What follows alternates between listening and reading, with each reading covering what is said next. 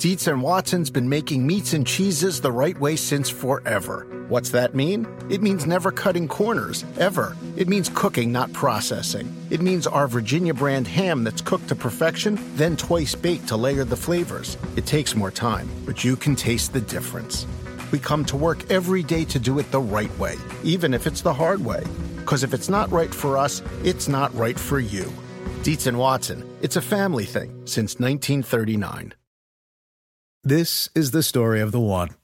As a maintenance engineer, he hears things differently.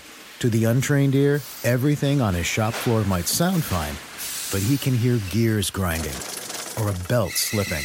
So he steps in to fix the problem at hand before it gets out of hand. And he knows Grainger's got the right product he needs to get the job done, which is music to his ears. Call, click Grainger.com, or just stop by. Grainger, for the ones who get it done. This episode is brought to you by Progressive. Most of you aren't just listening right now, you're multitasking. But what if you could also be saving money by switching to Progressive? Drivers who save by switching save nearly $750 on average, and auto customers qualify for an average of 7 discounts. So multitask right now. Get your quote now at Progressive.com. Progressive Casualty Insurance Company and affiliates, national average 12-month savings of $744 by new customers surveyed who saved with Progressive between June 2022 and May 2023. Potential savings will vary. Discounts not available in all states and situations. It was a heck of a team to be a part of. So certainly disappointing finish like this when you just believe it's the year. I don't think guys really understand the meaning and the impact of winning a playoff game for this franchise. But at the same time, I think we're not in tune to that because we want to win more. Just because one guy says I want time, all of a sudden they got a great front, and our guys took it to heart. We can come up with 1,000,001 excuses, but the fact of the matter, we're not going to do it. 2 weeks ago, I'm sitting right here in this chair, knowing I have a broken thumb, lying to you guys, and coming back here and winning this game in a big way is meaningful. Last 2 times, we had success and had a plan to make sure we didn't have that success, and that's what they did. This may be the best win I've ever been associated with. Hey, let me tell you, 2 things stood out there. Of course, it's not the best win John Harbaugh's been associated with. He won a Super Bowl against his brother.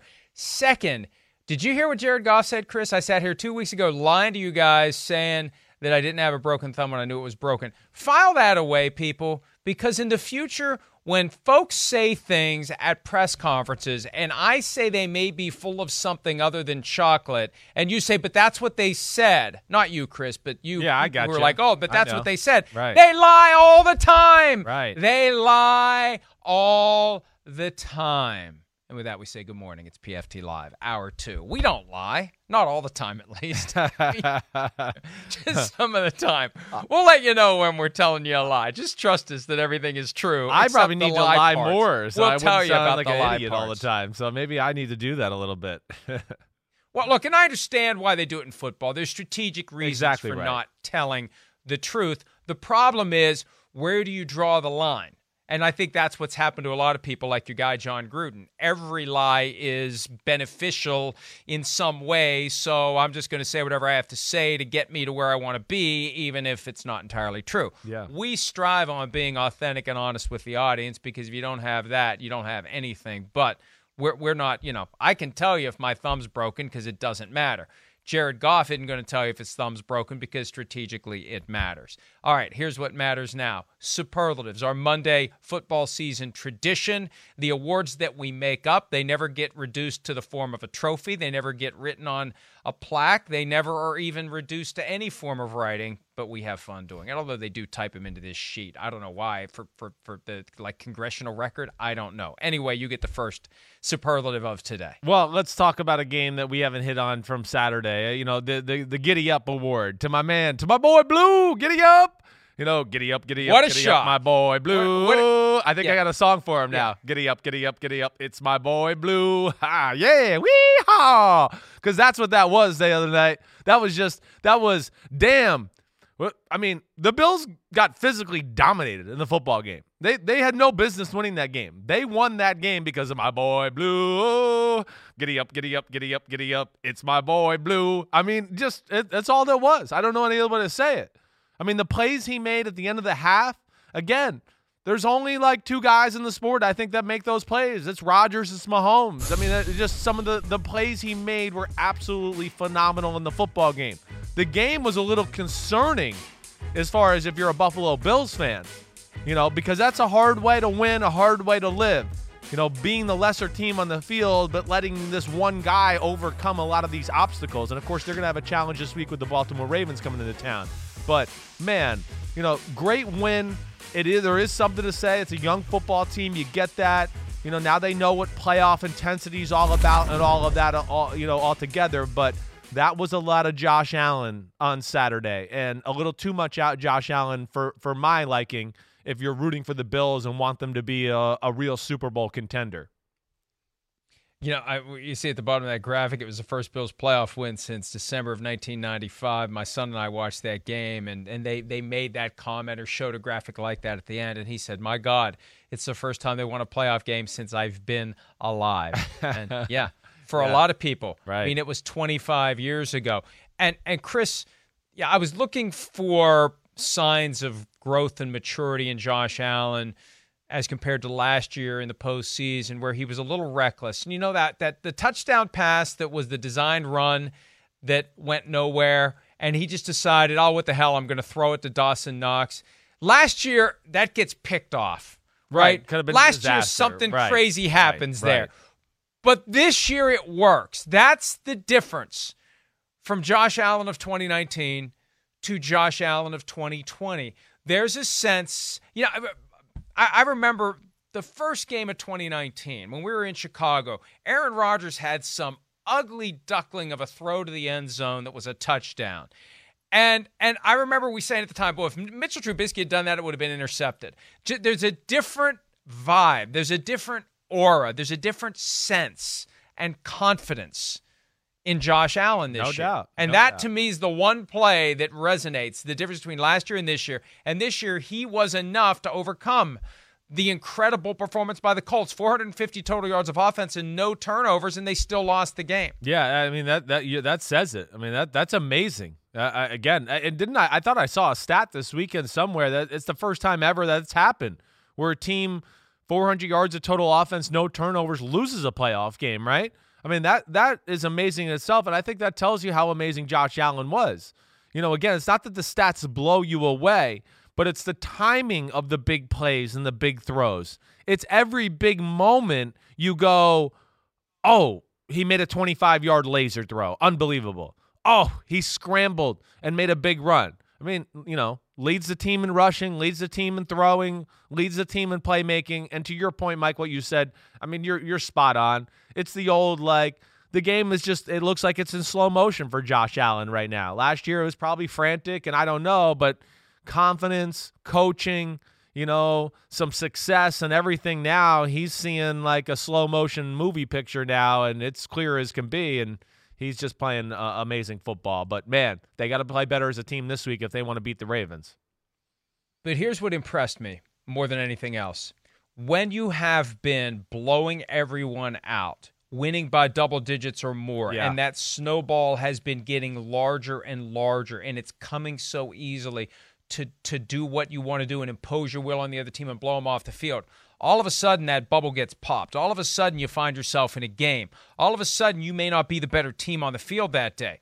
To stay focused and resolute and not kind of slump your shoulders and give in or get knocked wobbly by a team that isn't just rolling over for you, that's not easy to do either. You're right, and that's Mike. a mark of maturity in the coaching staff and in the players, because other teams that would have stepped into that spot after having it so easy for 6 or 7 weeks would have potentially slipped into the it's just not our day mindset. Yeah, meltdowns or force the issue and make another mistake and compound the game.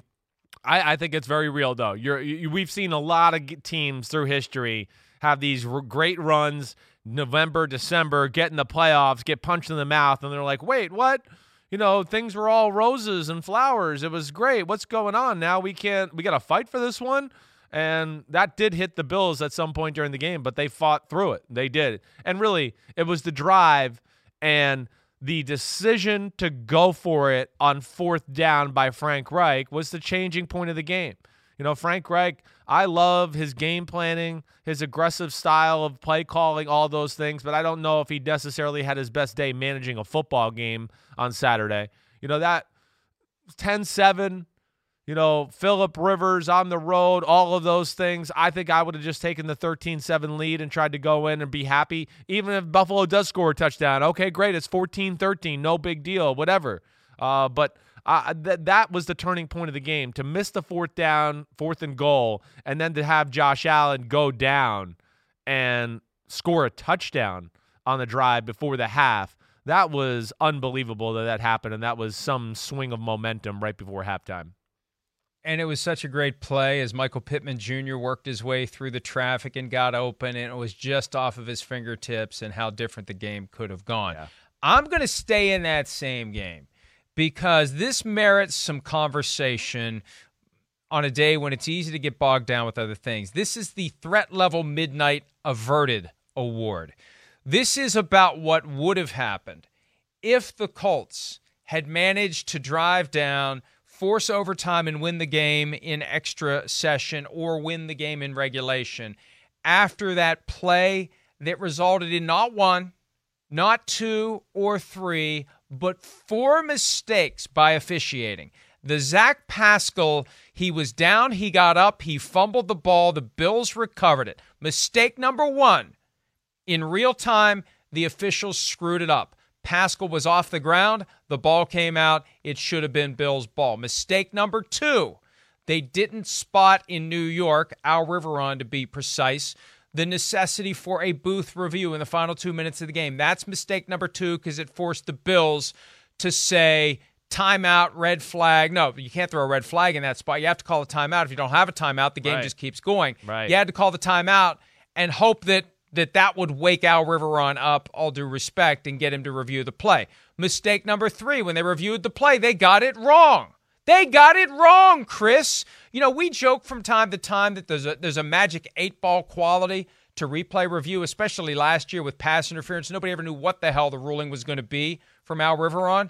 This was as bad of a replay review ruling as I've ever seen. Zach Pascal's knee was off the ground before he was touched, and then the ball comes out before he's back on the ground. Clear and obvious, it's clear and obvious. That's mistake number 3. And then mistake number 4 is when they try to clean up the mess afterward and say the Bills won't be charged a timeout because the booth called down for replay system was that. No, it didn't happen. Because the referee's the one who hears it. Yeah. They didn't. And here's why the Colts have cause to be upset about it. It's 3 reasons the Bills should be upset. 1 reason the Colts should be upset. The Bills shouldn't have gotten their timeout back. The NFL, the official should have said, okay, yeah, the timeout's gone. We screwed up because the Bills used that timeout to adjust their defense. They didn't like the look they had. The Colts could have scored a touchdown. That part of it actually worked out for the league, because the last thing they needed on the back end of that decision, that stream of mistakes, was the Colts winning the game. Because if you think Saints fans were a problem 2 years ago, oh my God, you take that and multiply it by 1,000, and that's what you would have gotten from the Buffalo Bills fans. Disaster averted there. I mean, you're right. If Buffalo loses that game, or it goes into overtime and they lose and something like that, I mean, that's what we would have spent. Everybody on talk radio, any TV show, that's what we would be talking about to start the day. It'd be the first 30 minutes on every show. The NFL, there's a problem with the officiating. There's a problem with replay. First off, listen, it's quite concerning. And listen, the officiating this weekend was not good in any shape, form, whatever you want to talk about. It was a disaster. And the procedural, effects and what they did, the amount of times for replays, how many times do we have huddles where I think we're listening to Al Riveron, but we're going to sit here and act like we're having a conversation. We're going to go look at a replay of a play where, man, we saw the replay. It's incomplete. It's incomplete. We don't need to run over to the hood and go, oh, it's incomplete. Like, we know it. It's 100 drunks who are almost blackout drunk. We know it's incomplete. Just say it's incomplete and let's move on. Come on. Hurry up. This is a disaster. But that has no excuse. I don't understand what went down there. I really don't. And the fact that they couldn't see in real time to stop it, that's what's concerning. We all saw it, and we're like, whoa, that's close. Ooh, let's see. And to not have that register and then have McDermott call that timeout, I mean, that to me, that's concerning. I don't know what the hell's going on there. I haven't written this yet because, we had other games we had to deal with. We had our game Saturday night. We had 3 games yesterday. But there's a proposal I'm going to make. Not that they're going to listen to me, but I don't care. Maybe other people who they will listen to will see it and say, hey, I kind of like that. Maybe I'll make that proposal as well. They need to change the rules for challenges in the final 2 minutes of the half and in overtime where it can't be activated by the coaches. Why not have a standalone red flag you can use in the final 2 minutes of either half? When it's supposed to be automatic, you can still activate it. You can still use it. You either use it in the final 2 minutes of the first half or the final 2 minutes of the second half. And then you get a fresh one for overtime. You don't get an extra one. You just have another one. If you used your emergency challenge, whatever they want to call it, during regulation, you still get one. If you didn't use it, you still get one in overtime. Just to avoid a situation like this, where maybe Al Riveron or whoever is in that job in the future is asleep at the switch. You got to have break glass in the event of emergency, and you have to give the coach that power. And it's not that complicated. It's not that difficult. Will it be abused at some point? Will you see a coach just go ahead and activate the red flag late in a game in the hopes that maybe he gets lucky? Sure. But that cost is outweighed by the benefit of avoiding what we almost saw happen on because hey, here's the system failed, and it should have been a fumble. It should have been Buffalo's ball, and if the Colts had won the game, yes, that's all anyone would be talking about today, and that's the last thing the NFL would want after 6 playoff games. Yeah, no, I'm just glad it didn't come to that. I really am. I did not want to start off the 2020 playoffs with controversy and a team winning or something like that didn't deserve to win because we blew the procedure. There's no excuse for that. There really isn't. And Sky Judge is the answer. Sky Judge is the answer. Something's got to be done. Spend the money. You're right. Here's the thing. I look, folks.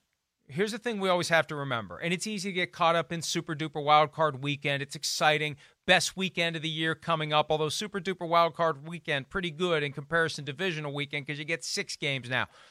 It's still a business.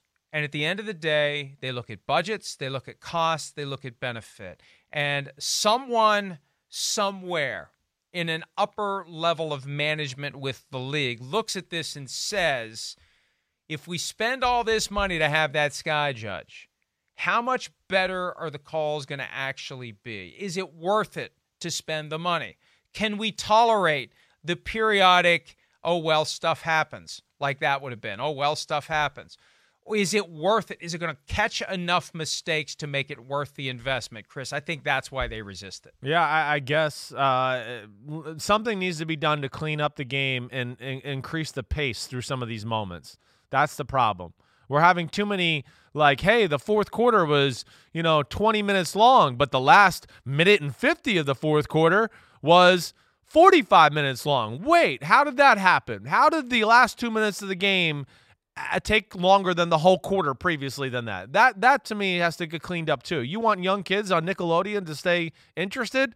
Well, we can't sit there and just, look at slime while the referees talk at each other for 35 minutes. They got to clean it up. It was a bad weekend for the referees all over, almost every game. You ready? Go ahead. What else? Next one?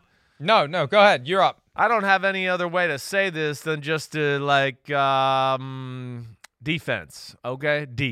Defense. Defense. Because I don't know. I have nothing creative, and I didn't think about this until right now. But the Rams defense, okay? That's where I want to talk about. I mean, wow. Maybe this is I wrote this down. The Russinators. That's what they are. The Rams defense. They terminate Russell Wilson almost every time they play him. The Russinators. The Rams D. What can you say about that performance? I mean, they're showing, they're proving to all of us, franchise quarterback does not matter. You can win with an average quarterback if you build a damn team. And, man, Aaron Donald all over the place. I know he gets hurt. Darius Williams with the pick 6 off the screen. But look at these numbers. When do you see 11 for 27 from Russell Wilson? 11 for 27? Holy crap. I mean, you never see that. 174 pass yards, they couldn't do diddly squat in that football game. They were totally dominated by the Rams, physically, schematically, emotionally, everything about it. And I just got to give McVay a lot of credit. Runs the ball, manages the game, doesn't care. So what? It's the ugliest game of the weekend. Doesn't matter. We're going to do whatever we got to do to win the game. And just the energy of that defense, I find it really fun to watch, even though it's not like the most exciting. But Ramsey, Donald, Leonard Floyd, the way they fly around, I really enjoy watching them play. They got to worry about Aaron Donald a little bit now. Yeah. He had x-rays negative, but something's going on in that rib cage. I think we saw it last week. He was grabbing at his midsection, exited the game to get checked out. They're going to need him this weekend when they take on the Green Bay Packers. You know, I had one that dovetails with yours, because while we're praising the Rams defense, we also have to be critical of the Seattle offense. And my award is maybe the Jets were right all along. And it takes me back to when Brian Schottenheimer was the offensive coordinator of the Jets, and they were pushing him for head coaching jobs because they didn't want to have to fire him. And Brian Schottenheimer is now being quietly pushed for head coaching jobs because the Seahawks would probably rather not fire him. But there were some comments from both Pete Carroll, the head coach, and Russell Wilson, the quarterback, after the game, that if you look at them closely and you juxtapose them, they're not real thrilled with the offensive design and play calling, Chris. And that played into what the Russinators were able to do. The Schottenheimer had something to do with Russell Wilson not playing at the level and the offense not achieving what it needed to achieve. This is the ultimate embarrassment for Russell Wilson. Yeah. To lose at home in the wild card round against John Wolford, who was relieved by a broken Jared Goff. Even a non-broken Jared Goff isn't somebody Russell Wilson should be losing to. A broken Jared Goff, he definitely shouldn't be losing to. Well, the questions about the offense, I think are real. They're warranted. I think that's going to be a conversation in Seattle this year. How could it not be? You know, I mean, they were a team that went a complete 180 down the stretch and became a defensive football team, and they were all offense early in the year. So that's an issue. You know, listen, this Rams D, they're going to make a lot of offenses look real crappy. There's no doubt about that. But with a talent like Russell Wilson and DK Metcalf and some of the other guys on the Seahawks, they shouldn't be making the Seahawks look as crappy as they do sometimes when they play the Rams. Not that consistently. To your point, I think you're spot on. The Seahawks are one of those teams where, listen, I like Brian Schottenheimer and a lot of the things he does on the offensive side of the ball.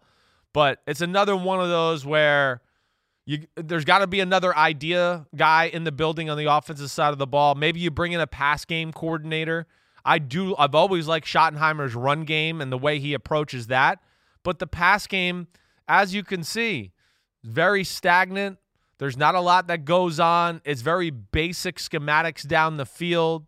You know, the Rams, they seemed very comfortable all day, even blitzing Russell Wilson. I don't think they cared. They just thought, we kind of know the routes and how they're going to run them. So what if we have 5 guys back there instead of 6? Or we have 5 guys back there instead of 7? You know, and that, to me, plays into the fact that they had a feel for that Seahawks and the predictability about what they do in formations and everything like that. So they definitely got to go back to the drawing board a little bit on that side of the ball. Yeah, and it's another year gone for Russell Wilson, another opportunity to add to his legacy evaporated. And, you know, we had the questions early in the season. Will they pivot the offense to suit his skills? They did, and it worked until it didn't. And, now I think we're left to ask, is Russell Wilson really in that top 3? You'd put the top 3 right now, Patrick Mahomes, Aaron Rodgers, and Josh Allen in one form or fashion. Definitely. Where's Russell Wilson relative to those guys? Yeah, it's a fair question. I still think he's right there. He's not on those three. You know, he didn't play the way those 3 did, especially the second half of the year. There's no doubt. You're right. You know, I think Russell falls into that next group of guys with Deshaun Watson and everything like that. Deshaun Watson's really right there with those 3 guys we just mentioned too, really. I think if I really had to make another quarterback list right now, those 3 guys, Allen, Rodgers, Mahomes, Deshaun Watson, are going towards the top of the 4. With the way they played, you know, down the last 7-8 weeks of the year, that was amazing football. But, Russell Wilson, I think, is the next guy there still. He's still phenomenal, but I do think, what we've talked about is real. Russ, great offenses, you kind of just said it right there. It was this great offense early on and everything like that, and then it sputtered out and we never saw it. It never really grew. Great offenses always pile on plays. Hey, we've been doing this play really good. Now we're going to do this play off of that play. It looks the same, but it's just a little different. And now we got to play off of that play that we made just a little different. And that's to me where, the really great offenses just continued to build the Rolodex of plays. And I don't see that happen in Seattle. And that's where I go, we need some other ideas in there. We'll see where it goes. I'm still love Russell Wilson. He's still really damn good. They just got to help him out a little bit more. Hey, and let me tell you, if they don't, at some point, he's not going to sign yet another contract extension. At some point, they're going to have the issues in Seattle that they currently have in Houston that we haven't gotten to yet, and maybe we'll get to at some point today. If not today, we'll get to it tomorrow, because this Deshaun Watson stuff that bubbled up last week out of the blue is very, very, very real. Do you have anything else in your bag of superlatives today? I do. I got another one. And just a smidgen. Just a little bit. That's all we need. And when I say that, just a smidgen, just a little bit, I mean, just all we need is just a little Hollywood and a few throws outside the numbers. And the Ravens are a different team. And that's what that we didn't get to talk about this when we talked about the Ravens-Titans game, because we talked so much about the Ravens defense and, we hit Lamar and stopping Derrick Henry and all that stuff. But, man, I think one of the underrated aspects of the game, we know Lamar Jackson can run and has 3 rockets up his butt and can run by everybody. We know that. You know what? And he can throw the football too. He made an early bad interception where the ball came out of his hands, but after that, man, he made a number of big throws in the football game. And Mike, we saw them throw the ball outside the numbers by the sidelines a little bit, finally making a defense go out there and defend some of that area of the football field. And it's really like they started doing that, and all of a sudden the run game started working. We always talk about you got to make defenses defend the whole field. And that's one aspect that has missed from the Baltimore Ravens. I talked about it a lot on my podcast last week, but I really like, not that it's going to, rewrite the record books, but there's an effort to get Hollywood Brown the ball. And there seems like there's an effort, or at least an acknowledgement of, we got to start stressing that part of the field so not everybody condenses in to stop Lamar and J.K. Dobbins in the run game. I thought that was huge yesterday, just that little bit of that pass game to really help them get over the hump.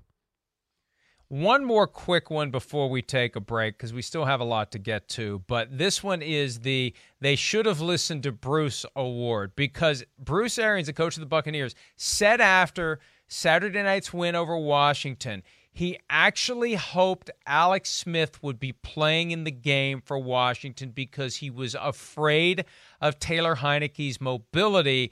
And he said he believes his defensive players, not the veterans, but the younger guys, kind of relaxed and exhaled when they heard that Alex Smith wasn't going to play. And he was trying to tell them the other guy is going to give you more trouble. And you know what? It makes me wonder, do you incorporate even more Taysom Hill into the Saints' offensive game plan next week if that mobility is going to put extra stress on the Tampa defense? But Taylor Heinicke had a huge night, 306 passing yards, 46 rushing yards, a couple of touchdowns. He had that great dive to the pylon.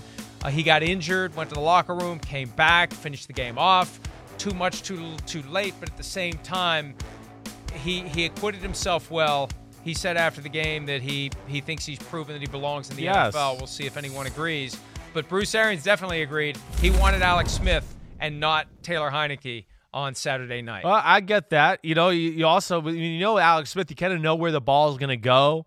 You play a guy like a Heinicke who's got a pretty good arm, as we saw too. He's probably, afraid of like, oh man, they might dial up some plays that we not really prepared for with the Alex Smith offense with Heinicke, because they know he's got a little bit more of an aggressive skill set when it comes to throwing the ball that way. But that was unreal. I mean, that was, I don't even know how to like really quantify that or talk about that. That was like a movie type of crap. It was like, hey, we picked a guy off the street and in the biggest game of the year. What? He hasn't done diddly squat all season, but he's going to be the best player on wild card, super wild card Saturday night. I mean, it's just amazing some of the plays he was, making. I don't know anything but to say it. And, it really, I know they lost, but that was the star of the show. I never felt like they were going to win the game, but you just kept going, holy cow, whoa, this is still a game. They're hanging in there. What a play. I mean, it was amazing. And to add on to that, a little concerning with the Bucs defense. I'm sure that, emotional aspect that you mentioned is real, but the one thing you see with Tampa the last few weeks, if you can pick up their blitz packages, man, you can gash them in the pass game. And that's going to be scary this week against the Saints because there's some holes in that Tampa secondary. If you don't know much about who Taylor Heinicke is or what he looks like or sounds like, you can see and hear his interview with Peter King on the Peter King podcast, available now.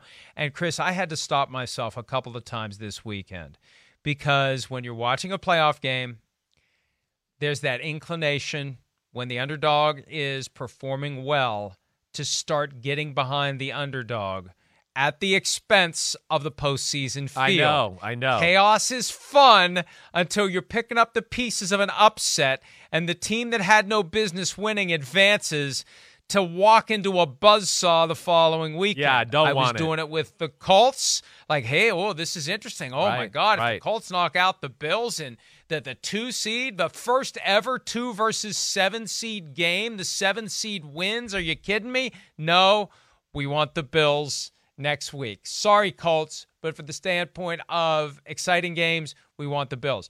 Washington, Tampa Bay may be done. Tommy, one and done with the Tampa Bay Buccaneers. Here goes Washington. And then Washington goes to Green Bay. Not Green Bay. Where would they have gone? They would have gone to Washington would have gone Green wherever. Bay. You're Doesn't right. matter. No, okay, Washington goes to Green Bay. Oh, no. No, they wouldn't have. They wouldn't have. They would have gone to New Orleans. You're right. Either way, they wouldn't have gone past the divisional round. Right. It would have been done. Cinderella's slipper would have been shattered the following week. It's not worth it. So that's the reality. That's the agreed. We got the best 8 teams. We do.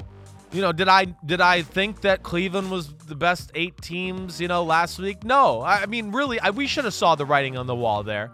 Like we said in the first segment, the Steelers were the 3rd best team in the AFC North. We all fell in the trap. Me, all of us. It's just, they're in the playoffs. It's the Browns. They'll win the football game. It's just stupid of all of us to fall in that trap. It really was. We got fooled by one half of football to think they righted the ship. Everything's good. Shame on us to go, that's just disrespectful of the game, to think one half is going to erase, 15 other bad halves. That there's no way. And then the Rams, Seahawks, listen, that was a close game. We know it either way, but obviously the Rams are a better team. There's no way to say it. And, man, we got some matchups. The number 1 scoring offense in Green Bay versus the number 1 scoring defense, and Jalen Ramsey and Aaron Donald versus Aaron Jones and Devontae Adams and Aaron Rodgers. I can't wait for next weekend.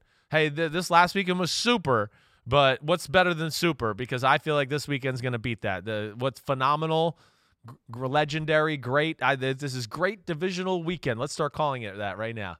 We don't need to add any more terms because Super Wildcard Weekend will always be super. It will always be 6 standalone games moving forward until it's 8 if they expand the playoff field.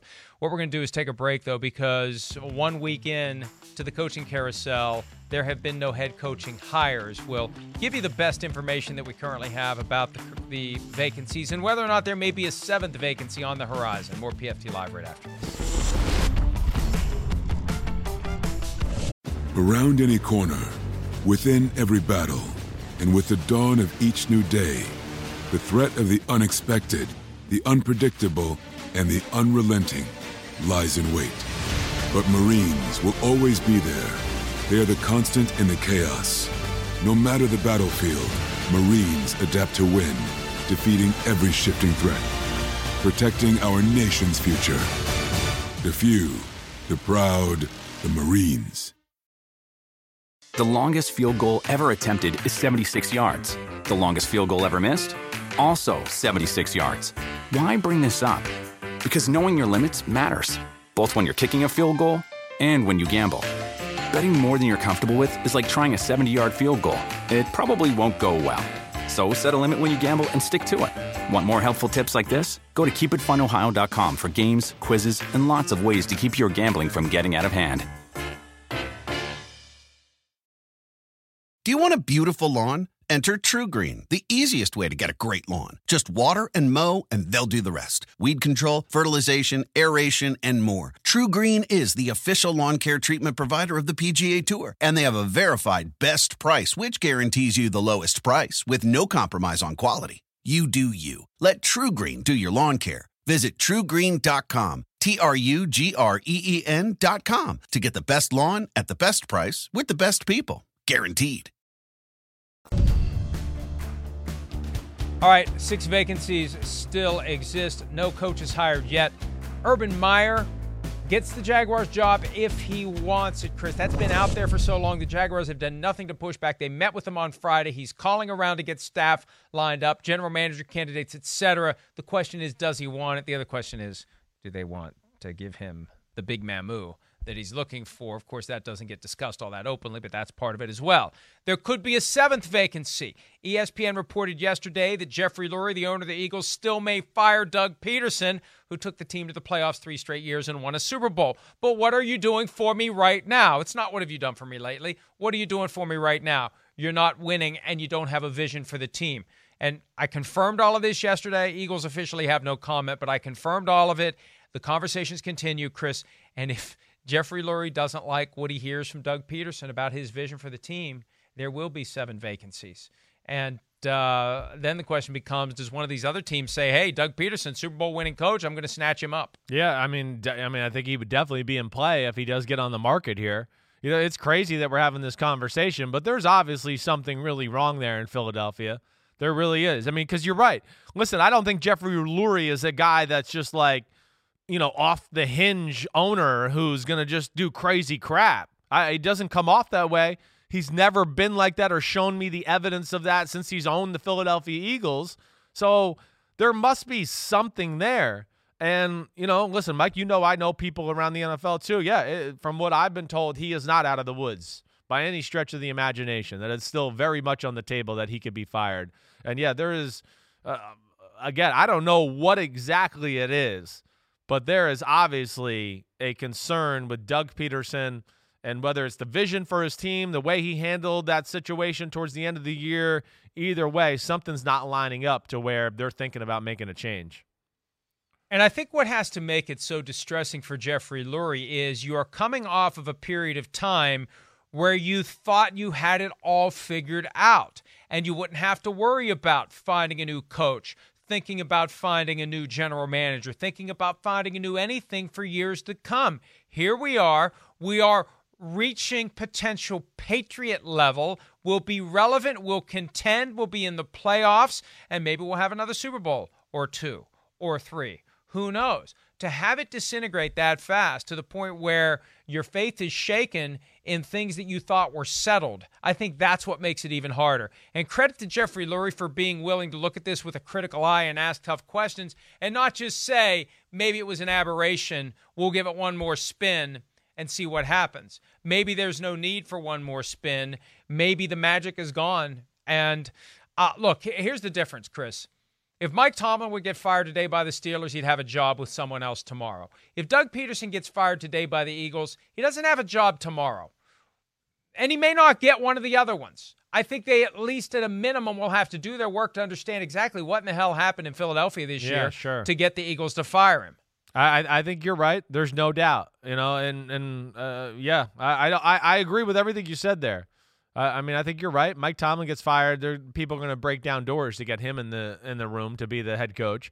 Doug Peterson, you know, yes, there's going to be certainly interest in everything that way, but you know, he's supposed to be an offensive genius and those type of things. The offense has not been anything special the last few years. That's certainly not going to help him. And then, yeah, when there's just this much talk, you know, like the old phrase, where there's smoke, there's fire.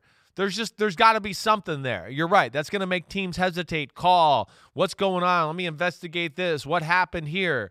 And, you know, because I don't think Howie Roseman or Jeffrey Lurie are the type of guy that want to do this. I don't think they are. I don't think that is. I think there's obviously an issue here that's concerning to them. No smoke or fire as it relates to Chiefs offensive coordinator Eric Bieniemy. We entered the process assuming that his ship was going to come in this time around, that someone would hire him, and there's a sense now he is going to get passed over again. He's privately saying he's going to stay in Kansas City and wait for the best possible job to come open, the perfect job to come open. Meanwhile, there's a logjam that's being created because Andy Reid wants to pivot to Mike Kafka as offensive coordinator. You know, they went from Doug Peterson, he gets a head coaching job. Matt Nagy, he gets a head coaching job. Eric Bieniemy, he's stalled in his spot for 3 years, Chris, and it may be 4 years.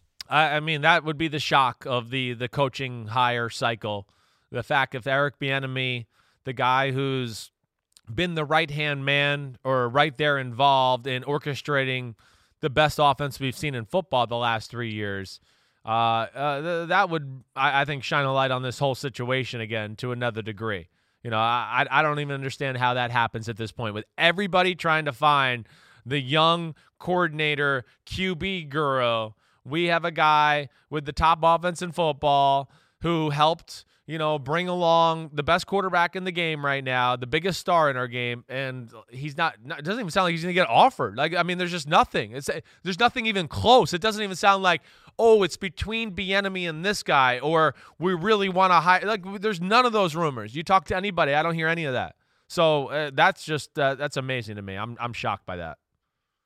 5 teams interviewed him. The Texans didn't, and the fact that they didn't has contributed to this rank. How does that happen? Again. Listen. How do you not interview him just to tell your quarterback, hey, we interviewed the guy, the one guy you told us to do? How does that happen? That is, like, crazy stupid. We're going to put a pin in that. Yes. But the easy answer to your question, 2 words, Jack and Easterby. All right, let's take a break. When we return, Wild Card Heroes Draft. No, wait, Super Wild Card Heroes Draft. We'll do that next here on Pro Football Talk.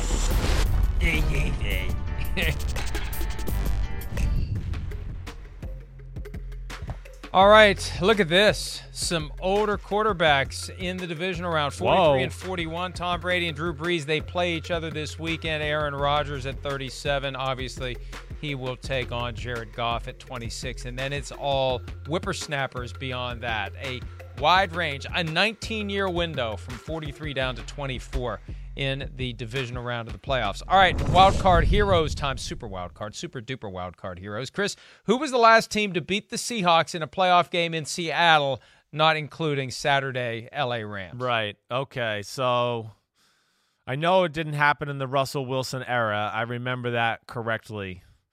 I feel like the only game I can remember, I think, is the Rams. I think the Rams are the last team to beat the Seattle Seahawks there in a playoff game. Do we have the horn or the womp-womp?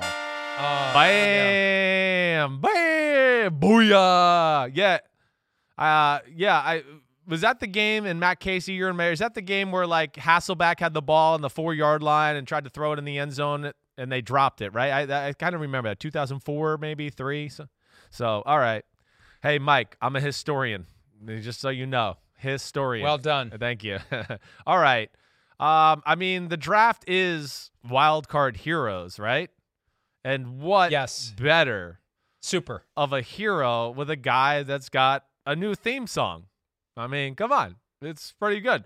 Giddy up, giddy up, giddy up, Josh Allen. Giddy up, giddy up. He's coming for you. Woo-ha! Josh Allen. Yes. Yeah, of course. I mean, to me, he's the only – listen, I know there was a lot of great individual performances, but his individual performance was the most to sway a single football game out of all 6 games we saw this weekend, in my opinion.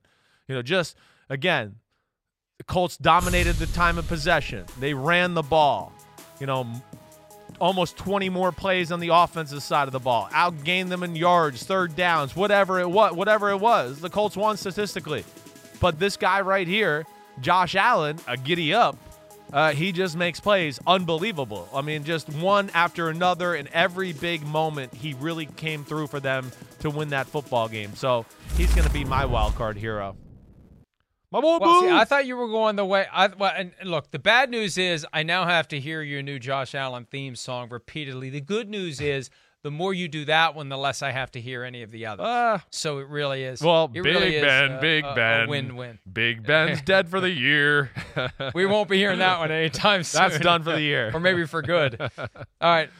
You don't have a theme song yet for Lamar Jackson. Maybe you should. I know. Because I thought that's where you were going. To me, that was the first choice because of the history. The 2 straight losses in the postseason. The idea that he can't get it done. The idea that he has a hard time coming from behind.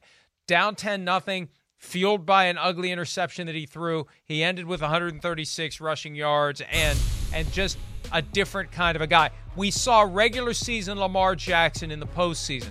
For 2 straight years, we didn't see regular season Lamar Jackson in the postseason, and now we have. And it was an amazing performance from him and from the Baltimore Ravens to punch through to the next round and to get a shot at their kryptonite. Super wild card win means you get to go face your kryptonite in the Kansas City Chiefs. Although, wait a minute, that's not what happened. They get to go to Buffalo. Bills. Let's even go. Better. Get your game on. Let's go. I'm still thinking the Steelers won. I was so excited by the possibility of Lamar Jackson facing his kryptonite. He won't have to do it until the next week. And actually, it works out even better, Chris, as I try to cover my mistake. He gets to play the Bills, a team that you have been saying is a horrible matchup for Buffalo. Yes. So, giddy up my butt. Here comes Lamar Jackson. Come up with your own damn song for Lamar Jackson, okay? I am going to come up with a song for Lamar Jackson. It has to come to me organically. Josh Allen just came to me last night out of nowhere. I don't even know why I put it together. But I'm with you. Like, I wasn't sure who to go with, Lamar or Josh Allen, my first pick, but I think they were obviously the first 2 picks. That was amazing by Lamar Jackson.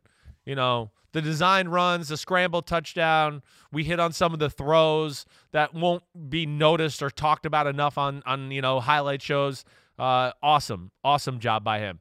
All right, I think the next one I'm going to go to here is Darius Williams, number 31 on the Los Angeles Rams. Second-year player, had a really good season for the Rams. He's the other corner opposite Jalen Ramsey, so not everybody knows his name. But damn, is he some good football player. And that pick 6 he had on the DK Metcalf screen pass, that was the game changer. That was the point where you went, whoa, 10-point lead for this Rams defense the way they look today. Russell's going to have to make magic. I mean, this is not going to be easy for them to overcome that.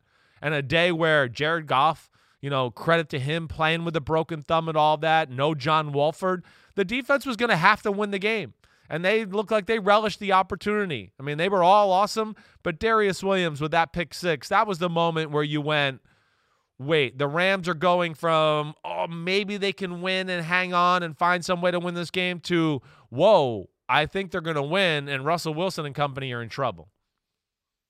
Next one for me, I could maybe hold this one, but I'm going to go ahead and give him credit as a second-round super wild card hero. Leonard Fournette of the Tampa Bay Buccaneers. Good for you. When you consider everything he's gone through this year, when you consider he was available and the Buccaneers signed him, and there have been fits and starts, and he plays and he doesn't play, and he was the third down receiver, and then he wasn't, and then he's a healthy scratch. And on Saturday night, Ronald Jones suffered a quad injury during pregame warmups. Leonard Fournette gets thrust into the starting role. He has 19 carries for 93 yards and a touchdown. And the key is he gave the Buccaneers offense the balance that it needed to avoid doing those things that have been problematic for Tampa Bay all year long, where they spread out the receivers and it just doesn't click. It doesn't work the way that it's supposed to. Bunch it together, run the ball, set up play action, gain some yardage, be more methodical. And Fournette, with short notice, stepped in as the top guy and got it done for the Tampa Bay Buccaneers. So you got to give him some credit, because by next week, if Jones is fine, he's going to go back to being a role player again. Yeah, I mean, you're right, but it was a great performance. He runs so hard. You could see, I mean, when he's healthy and going, he's still a force. He is one of those guys where it's like, oh, there's nothing there, but he ran up through the hole so hard, he got 3 yards and pushed the pile forward. And again, they're another team, like if they just run just a little, just to run to keep the defense honest, like you said, that's where just Brady and the play-action pass are off the charts. Here's what else is great. Yeah. He's still wearing his LSU shoulder pads. I know. I see that. Isn't that funny to see the yellow and purple hanging out of the Yep. I know. It is crazy. Well, that's football players. It's good luck. So he doesn't want to change it. My next one, I think I'm going to go to the big boys. The big boys. Big boys for the Baltimore Ravens, Calais Campbell, Brandon Williams. I'm going to give them a little tag team, okay, Mike? I'm cheating. I guess we said it's heroes, so it's not, really the Ravens defense. But if you name me, name guys, Calais Campbell, Brandon Williams, Marcus Peters, Marlon Humphrey. Holy crap, those four. You can't win that game if you don't have those four. Those two being able to lock down those receivers, down the field. But really, the first time around, the Ravens lost to the Titans. They didn't have Brandon Williams and Calais Campbell. It just shows you when you got some big, bad Jimmies and Joes like those guys, I don't care what your X's and O's are. They're going to have issues, and they were the big difference in that football game. All right, for me, Alvin Kamara coming off the couch literally with 99 rushing yards after he hadn't played in 16 days. As we said last week, he's not going to forget how to play football. But, the guy was on the COVID-19 reserve list. He was positive for the virus. He wasn't able to practice, showed up Sunday, good to go, got it done for the Saints. He'll be even better when he has a full week to prepare with Tom Brady and company coming to town. What a game that's going to be. Whoa. The Saints have beaten the Buccaneers twice. Here comes Tom Brady again. No one's ever beaten him 3 times in a season, and Drew Brees has a chance to do it in what could be Drew Brees' last game if the Buccaneers win. Just plenty of great storylines. And again, the combined age of 84 for the two quarterbacks, although Brees may be 85 by then. I think Brees' birthday is coming up in the next few days. He'll be 85. He won't be 85. He'll be 42. That'll be impressive. So the combined age will 85-year-old quarterback. 85. That would be impressive. Let's take a break. We'll be back right after this.